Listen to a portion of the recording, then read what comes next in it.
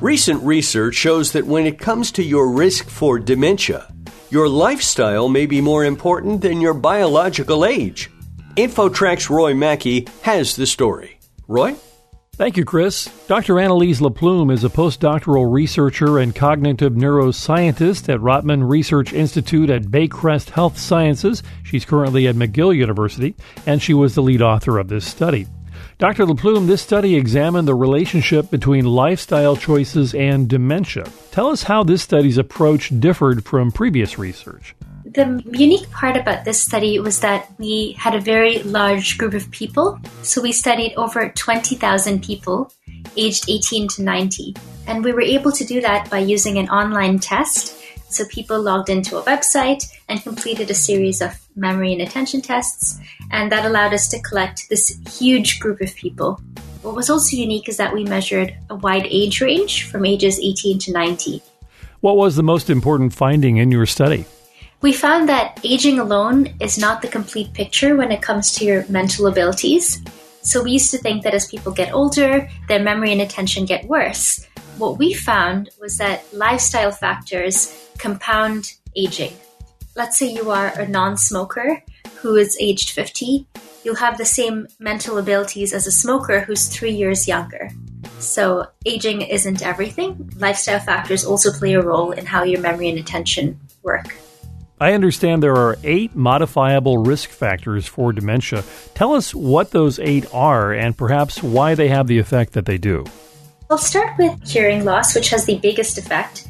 The reason that people think hearing loss has an effect is because when you have trouble hearing, you're less able to participate in conversations, and it might also lead to you meeting people less, and so that leads to social isolation, and as a result, the social isolation has a negative effect on your mental ability because you're not able to participate in stimulating conversations or events.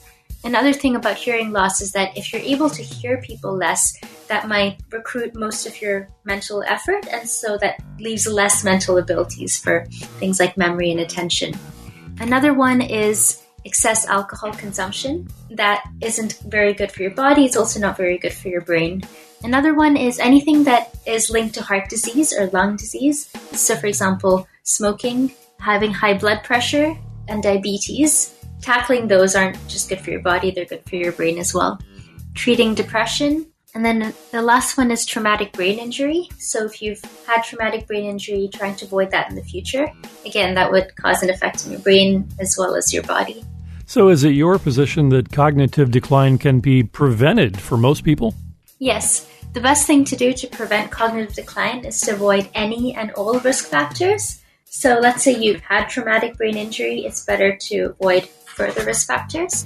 And what we found was not just going to be prevented, but the effects were way bigger than we thought. And these factors add up. So for example, a 40-year-old with no untreated hearing loss, depression, diabetes, and high blood pressure has similar cognitive performance to someone 10 or 20 years younger, but who had all of those risk factors. So is it ever too late to make these lifestyle changes? In other words, is there an age where the damage has already been done? Nope, it's never too late. A lot of these factors have their biggest effects later in life. So let's say someone smoked for their whole life. If they quit smoking in their 70s or 80s, that still has a beneficial effect. And in fact, for smoking in particular, 5 years after you've quit smoking, you have similar cognitive performance to someone who never smoked. So a lot of these factors are reversible. That's the most exciting part about them. And they have their largest negative effect later in life, but that can also be reversed later in life. If someone is starting to display signs of dementia, is that reversible with lifestyle changes? To a degree, yes. Once you've started to display signs of dementia, usually dementia has quite a noticeable effect on the brain's physical anatomy. So at that point, it might be that the nerves in your brain might have been getting damaged for years. So there's a limit to how much reversible that can be, but it will allow you to have a better quality of life if you tackle these lifestyle factors, even after showing early signs of dementia.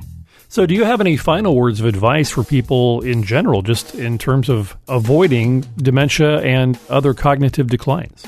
Tackling your lifestyle is important, and the fewer risk factors that you have in your lifestyle, the better. And generally, things that are good for your heart and body's health are usually also good for your brain health. Dr. Anneliese Laplume, postdoctoral researcher and cognitive neuroscientist from York University in Toronto. Thank you very much for joining us today. You're welcome. For InfoTrack, I'm Roy Mackey. And that wraps up this week's show. InfoTrack's executive producer is Randy Meyer, and I'm Chris Whitting. Thanks for listening. We hope you'll be here next week for another edition of InfoTrack.